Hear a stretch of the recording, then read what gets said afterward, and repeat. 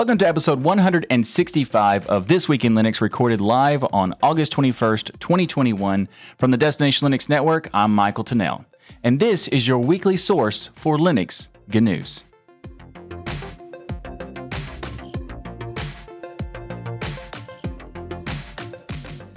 Before we get started with today's episode, I just wanted to give you one last reminder about the DLN MegaFest, and that is happening tomorrow.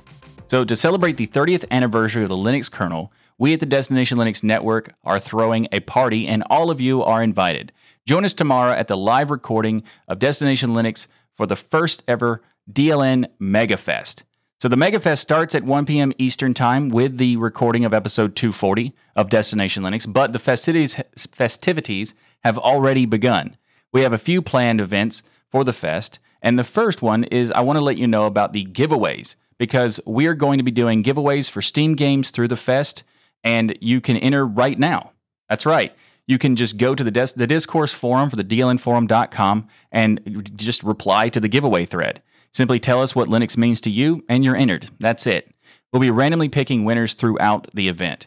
And then we're going to do a live hangout where everyone is invited to join. The link to join will be posted on the DLN forum at the beginning of the fest.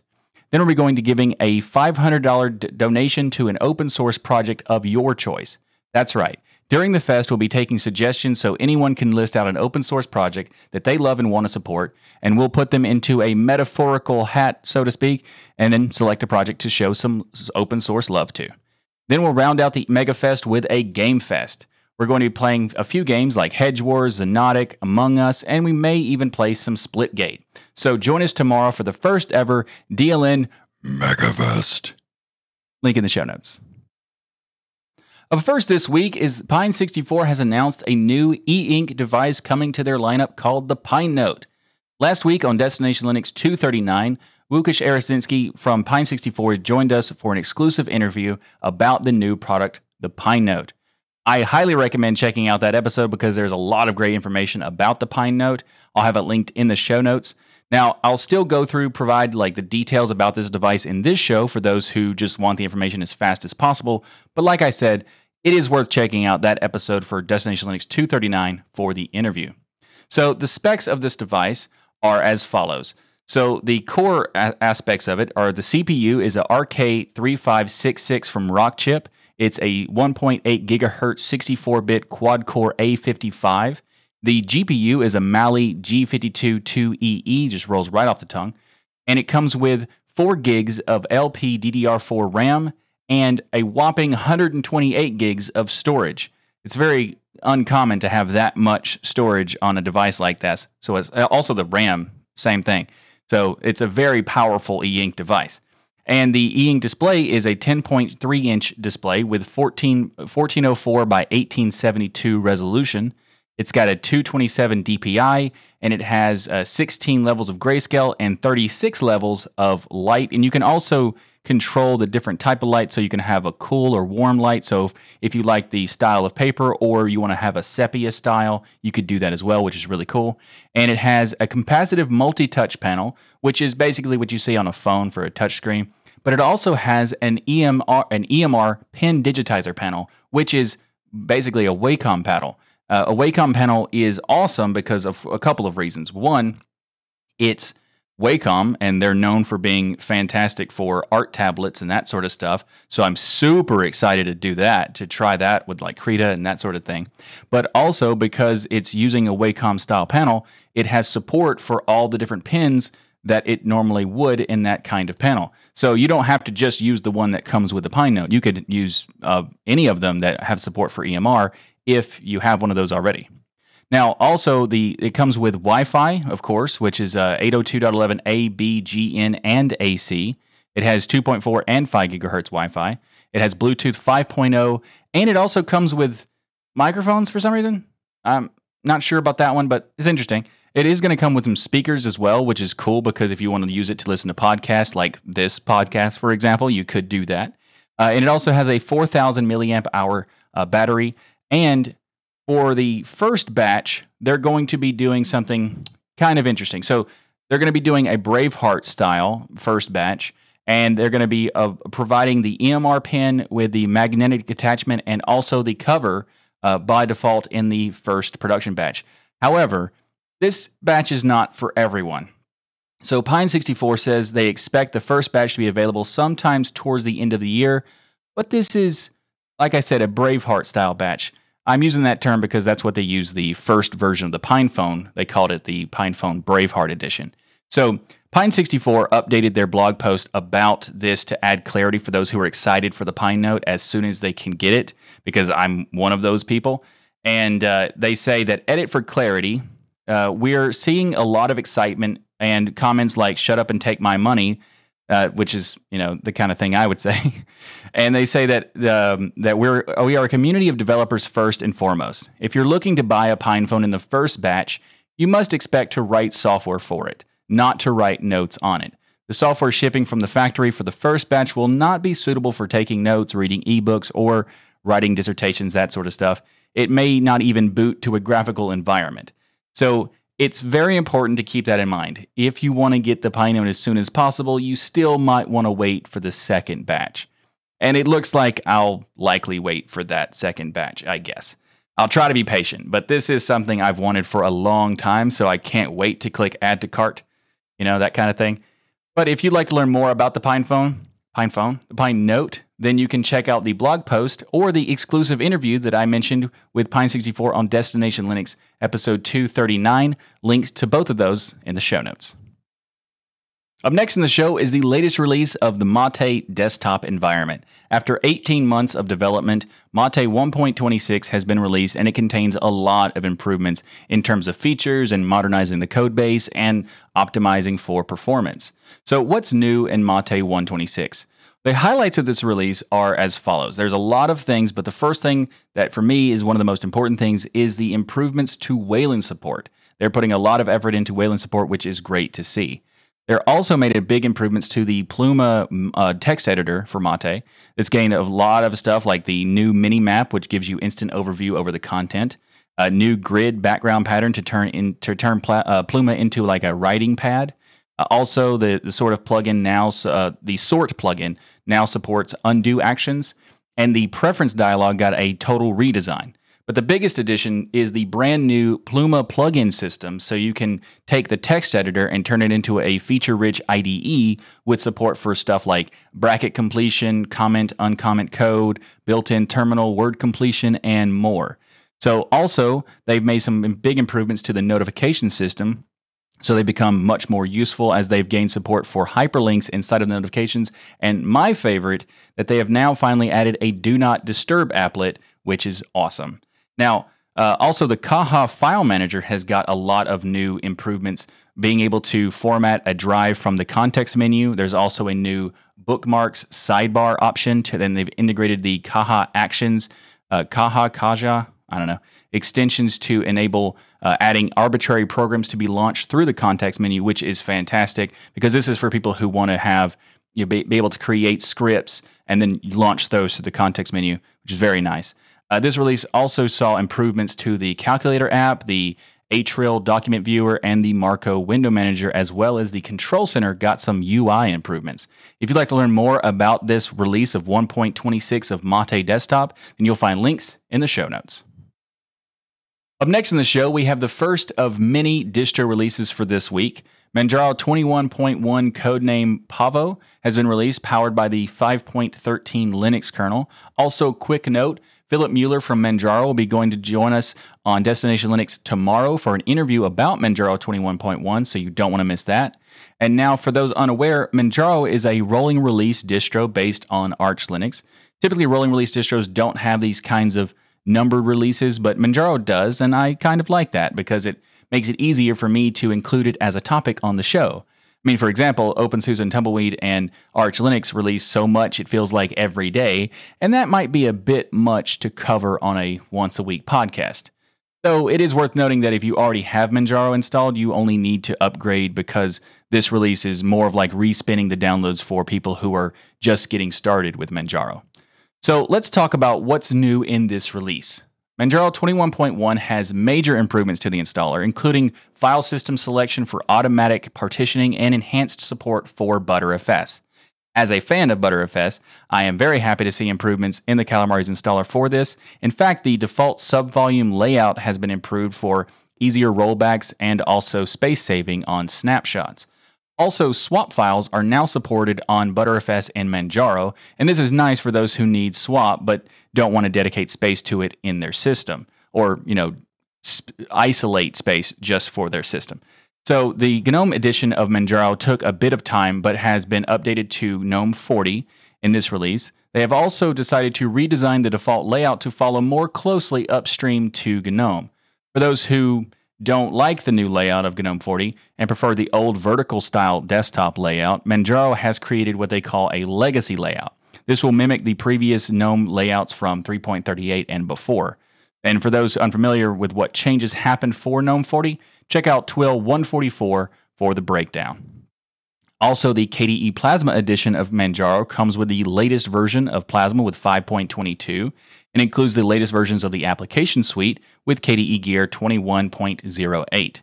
You can check out episode 155 of This Week in Linux for the full details about the cool stuff that came in KDE Plasma 5.22 and last week's episode 164 for the stuff with KDE Gear 21.08. Oh, I also wanted to mention that Manjaro talked about the push KDE is making for Wayland support in their release notes, which is cool because whether or not you think Wayland is usable, it is coming and distros do need to be ready for it. So also Manjaro's XFCE edition has been updated to XFCE 4.16, and we talked about that release of 4.16 in depth on TWIL 133 back in December of last year. But for a quick recap, XFCE 4.16 refreshed looks with new icons and a color palette, also added support for fractional scaling, which is fantastic, and the Thunar, their file manager, received quite a few notable features such as being able to the ability to pause and resume copy and move actions, support queued file transferring, and much more. If you'd like to learn more about Manjaro 21.1, then you can check out the links in the show notes, and also join us tomorrow for the Manjaro interview on Destination Linux. This episode of This Week in Linux is brought to you by DigitalOcean. DigitalOcean recently announced their new managed MongoDB service, which is a fully managed database as a service, or DBaaS. With managed MongoDB, you can focus more on building scalable, high-performance apps and less on maintaining the database. You simply offload your MongoDB administration to DigitalOcean and let them handle, well, basically everything: the provisioning, the managing, the scaling, the updates, the backups, and the security of your clusters. DigitalOcean built this service in partnership with MongoDB Inc., and together they have ensured that you will get access to the latest release of MongoDB's document database as they become available. And as a listener of the This Week in Linux podcast and a member of the DLN community, you can get started for free. Actually, better than free, because DigitalOcean is giving you a $100 free credit when you go to do.co/DLN-Mongo. Again, go to do.co/DLN-Mongo. That's DLN-MONGO to get started with your $100 free credit on DigitalOcean's new managed MongoDB service. And we want to thank DigitalOcean for sponsoring this episode of This Week in Linux. Up next in the show is the latest release of Zorin OS, and they say that Zorin OS 16 is their most advanced version ever. They say that it refines every level of the operating system from how it looks to how it works. And speaking of looks, Zorin OS 16 design has been refreshed, including the introduction of a new dynamic wallpaper that changes based on the time of day. This is a nice touch of polish, I think. And they say that the speed has also been a top focus for them in Zorin OS 16, so the system runs much snappier on a wider range of hardware. Zorin OS 16 also introduces a new welcome tour, and I'm so glad more distros are doing this because it makes it so much easier for beginners to Linux to get familiar with the system faster, because they can be presented with not only information about how to use different elements of the system, but also in the case of Zorin OS 16, you also get access to special features quickly, like setting up online accounts or setting up Zorin Connect, which is a fork of KDE Connect, and also customizing the desktop and much more. Hopefully more distros will jump on this trend. And laptop users will be happy to hear that touchpad gestures have been added to Zorin OS 16. You can quickly switch between workspaces by swiping 4 fingers up and down, pinch on the touchpad with 3 fingers to open the activities overview, and more stuff. Also, FlatHub repository is now available out of the box to more easily install Flatpaks. So for those who don't know, FlatHub is essentially the de facto central repo for Flatpaks these days. So I'm very happy to see it included, because without having a repo, it's kind of weird. Some distros have Flatpak installed, but no way to get Flatpak. So that's kind of weird, but it's nice to see that more distros are looking into using the FlatHub. Now, this means that Zorin OS 16 comes out of the box with FlatHub, the Snap Store, Ubuntu, and Zorin OS app repositories for easy access to install a variety of applications. And the built-in software store also received many under-the-hood optimizations as well as user interface improvements. Now, one of the things that I'm most excited about this is their new source menu, because if you go to install an app in the store and it is available from multiple repos, such as the Flatpak or the Snap Store, you can use the source menu to select which one to install from directly inside of the store. And I like this approach, and I hope more Linux-based app stores consider it, because it cleans up the experience quite a bit. Plus, regardless of how you feel about the various app formats, it is important for them all to be supported in the various app stores, in my opinion. So I like the way that they're approaching this. And the next feature that is very interesting, they call it the side-loading Windows software. So Zorin OS now comes with a built-in database that detects popular Windows installer files. Yeah, so that the system can kind of guide you through the installation process. It's not clear exactly how it works, but I suspect they do some sort of hashing to detect the files and that kind of thing. If the system recognizes a Windows installer file like an exe or an MSI, it will guide you through the process of suggesting a source to install it from. Now, this could even be a native Linux package from the software store or using Lutris or Steam if it's a game. They also have a feature called Windows App Support, which is powered by Wine, to install apps that way. I think this is very interesting because the ease of use to get apps has been somewhat of a complaint over the years for users.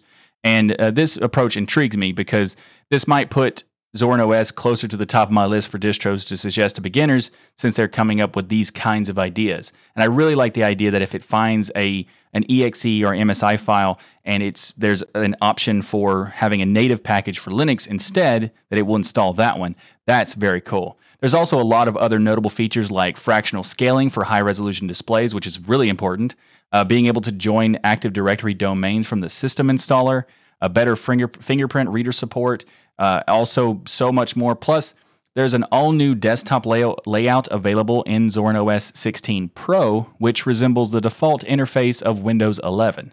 I'm not sure why a user would want that, but I guess it's nice that they put in the effort to offer it for those that do. For those that don't know, Zorin OS 16 Pro is the commercial available edition of Zorin OS, where you pay a small fee and get a bunch of extras added in. Now, some people are bothered by the premium part of a distro having that they don't think it's a good idea. Now, I do think it's a good idea. The work has to be funded in some way, and offering both a free and pro edition is a reasonable way to do that, in my opinion. Now, if you'd like to learn more about Zorin OS 16 or download it for yourself to try it out, you'll find links in the show notes. Up next in the show is another distro release, and this time based on the latest version of Debian, which is, of course, Debian 11 Bullseye. And this distro is Sparky Linux 6.0. So Sparky Linux has updated their repos to reflect the new version of Debian, as well as made some performance improvements and, of course, bug fixes and that sort of stuff. But I wanted to talk about a few things that they have also available in Sparky Linux 6.0, and that is the Apttus App Center. It's essentially an app store plus also a system tool, which is pretty interesting. So you can add and remove over 2,300 popular applications, they say.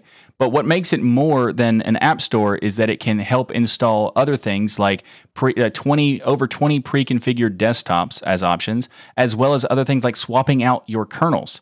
So it's really, really interesting. Plus, Sparky Linux 6.0 has the Sparky Welcome app, and I'm also glad to see that Sparky Linux is joining the Welcome trend, and you can use the new Welcome app to get info about the system, help from the community or wiki, quickly perform upgrades, and also launch the Apttus App Center. Sparky Linux also makes a note that Sparky 6 still supports older 32-bit machines, so if you have an old computer that you just can't let go, maybe Sparky Linux 6.0 is worth a look for you. And if you'd like to learn more about Sparky Linux 6.0 or just give it a try, I'll have links in the show notes. Up next in the show is the latest release of KOS Linux with version 21.08. For those unfamiliar, KOS Linux is a distribution designed to be optimized for KDE Plasma and the KDE stack. This is, of course, it gets it some points for me in my book, of course. So at first glance, KOS Linux kind of looks like an Arch Linux-based derivative because it shares some of the same tools like Pacman. It also has the KCP, which is similar to the Arch's AUR. However, it would be more accurate to say that it's inspired by Arch rather than based on Arch because they do a lot of things differently. KOS Linux is a very interesting distribution because they focus on just one DE, which is Plasma, one toolkit, which is Qt, and one architecture, which is x86-64. So if you want a rolling release distro specifically tailored for those things, then KOS Linux might be for you. Now let's talk about what's new in KOS Linux 21.08. The biggest news for this release are the major changes to the aesthetics of the distribution. They have redesigned their Midna theme, which is a custom theme they make, including working on the login screen, the lock screen, cleaner splash screen, and more. The application menu has been replaced by KDE's new kickoff menu, which was introduced in Plasma 5.21 for a much more modern experience from the previous cascading style menu. KOS Linux 21.08 also includes the latest version of the KDE application suite with KDE Gear 21.08. And if you'd like to know more about KDE Gear, then check out the last week's episode of 164 of Twill, where I talk about that in much more in depth. And KOS Linux 21.08 comes with the latest version of Plasma with KDE Plasma 5.22.4. Now, the Calamares installer now has the ability to carry over the network settings for the live system. So no longer do you need to enter the Wi-Fi password again after booting the new installed system. This is very important because I'm pretty sure that this is going to apply to other distros that use Calamares installer. And I know some people will be very glad to hear that that's a possibility because for a long time in Linux, that was an issue people had with installing distros. Now, KOS Linux also comes with CrowSO, and that's their custom welcome app for helping with configuring a new install and that sort of stuff. So KOS Linux has had CrowSO for quite some time, but I wanted to just bring it up again because I think it is very important to point out when a distro has this sort of stuff because it's not that common yet, and it really should be. So anyway, if you'd like to check out the KOS Linux 21.08 release, you'll find links in the show notes. This episode of This Week in Linux is brought to you by Bitwarden. Get started right now with your free account at bitwarden.com/DLN. Bitwarden is a fantastic password manager which allows you to have peace of mind knowing that your online accounts are secure. How does it do that? Well, Bitwarden provides the tools to store all of your passwords in a secured vault, auto-generate those passwords for you, and even automatically fill in those passwords in login forms so you don't have to do it. And you also can have access to across many different types of devices like web browser extensions, mobile apps, desktop applications, and even on the command line if you want to do that. Bitwarden also seals and encrypts your private data before it ever leaves your devices with end-to-end encryption, so you know you're the only person with access to your data, which is very, very important with a password manager. So go to bitwarden.com/DLN to get started. And did I mention you can get started for free? Well, you can, but I also want you to check out the premium account because they have a lot of great features for less than $1 per month. That's right. Less than $1 per month gets you 1 gigabyte of encrypted file storage, 2-step login with YubiKey, U2F Duo, Vault Health Reports, Bitwarden Authenticator for temporary one-time passwords, Priority Customer Service, and so much more. You get all of this for less than $1 per month. That's right. So you can get Bitwarden and have peace of mind knowing that your passwords and your other sensitive data is safe and secure for less than $1 per month. So go to bitwarden.com/DLN to get started, and thanks again to Bitwarden for sponsoring This Week in Linux. Up next in the show, we have the release candidate for version 15.0 of the distro Slackware. Slackware is this new up-and-coming distro that you may have not heard about before, and it does things a bit differently. Okay, I'm kidding, obviously. Slackware has been around since 1993, so it's essentially the oldest still active Linux distro. But I just couldn't help myself, had to. Anyway, now typically I don't include beta or release candidates of distros releases because, unless there's something special about them. And in the case of Slackware, the thing that is special is that it is Slackware. Now, what I mean by that is, like I said, Slackware is one of the oldest still maintained distros, but it doesn't see releases very often. It's the kind of the opposite of Arch and OpenSUSE Tumbleweed. For reference, the last release of Slackware was 14.2, and that happened a year before I started making this show. And if you compare main releases and not point releases, then the time from 14.0 to the upcoming 15.0 is almost a decade, because 14.0 was released in September of 2012. So I'm going to cover it because, well, it's Slackware, and I want to. As for what's new, we'll go into more detail when the full version hits, but essentially everything. It's been a while, so everything has changed.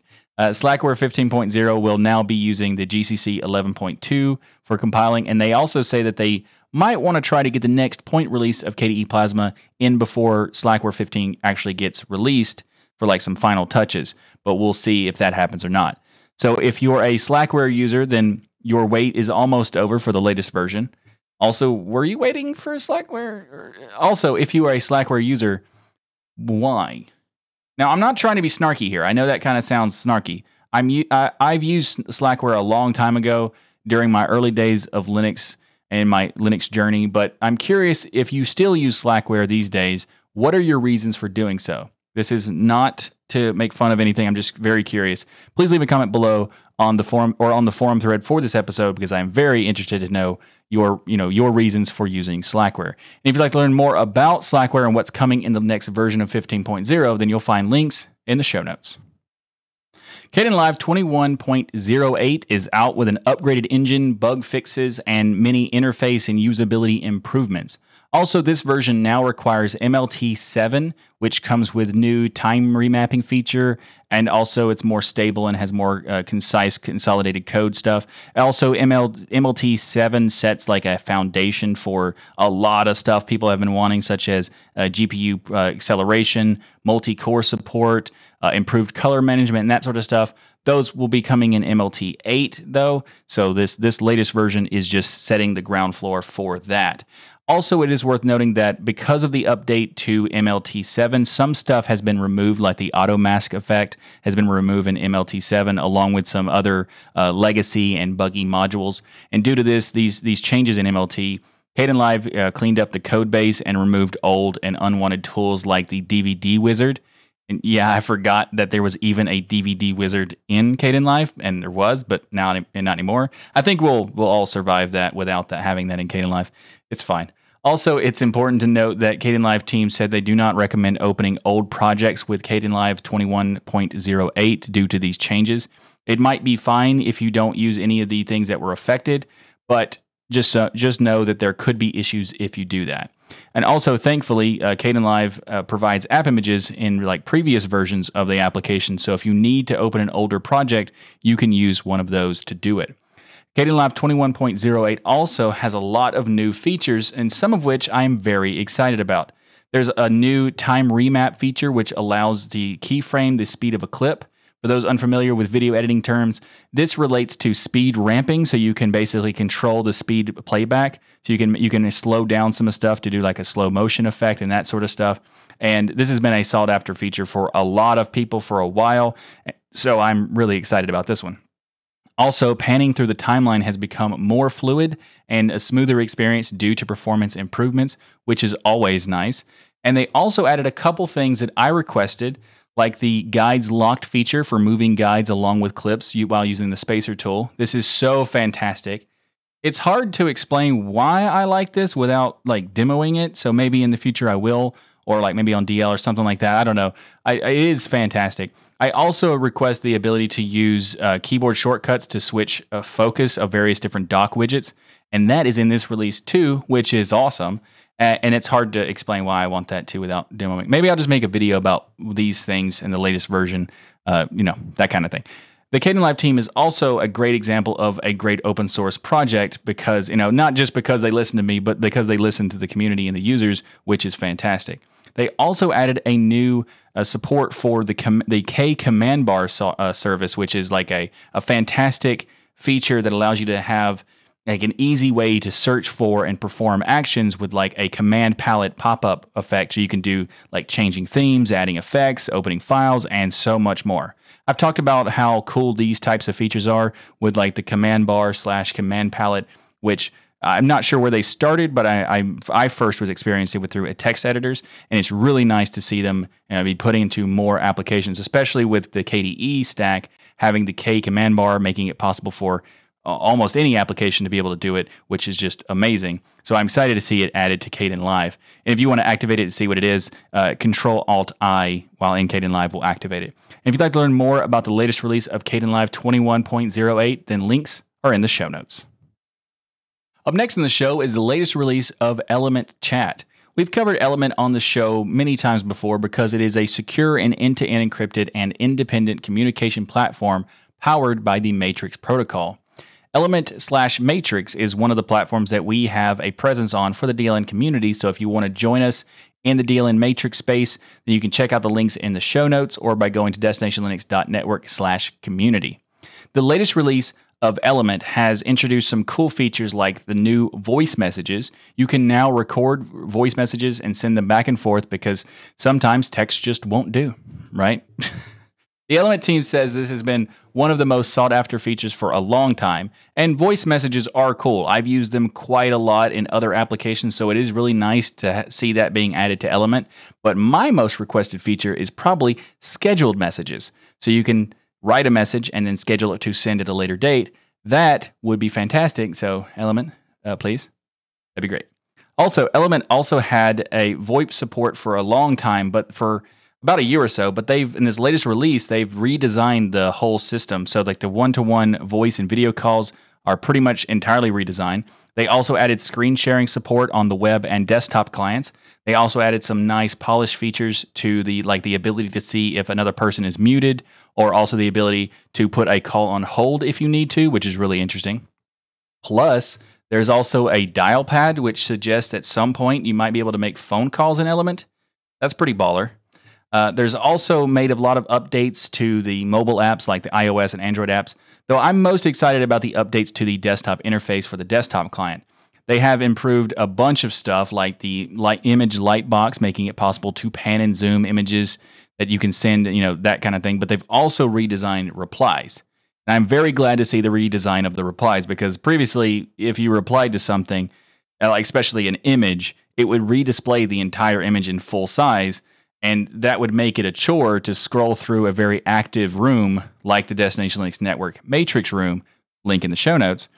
Now though, the replies will condense it to you now have a gist of what the reply is about. And if you want to learn more about the reply, you can click on it on the quoted reply and it will jump directly to that message, which is really cool. You may be thinking, that's how it works in other apps already, and you're right, but Element/Matrix is exciting because it is a modern communication platform with a heavy focus on security and privacy. So it doesn't have all of the great bells and whistles of features that some apps do, but it has the most important one, which is privacy and security, and then it has a bunch of other stuff on top of it. So it is really nice to see when they're doing these kinds of things. I wish they would, still add scheduled messages. Very important for me, but there are a lot of cool stuff they're adding. And many other platforms like Telegram don't even know what the terms privacy and security mean, apparently. So, there's that. If you'd like to learn more about Element or join me in the DLN Matrix room, then you'll find links in the show notes. So last week, I acquired a new laptop to play with. You see, I was previously rocking a Dell Latitude E5510, which was brand new in 2010. So yeah, I've needed an upgrade for a while. And I was making do with that laptop for many years, but upon arriving at Ryan's house, it became apparent that I should finally upgrade. For those unaware, Ryan is a co-host with me on the Destination Linux podcast and also with me on the Hardware Addicts podcast.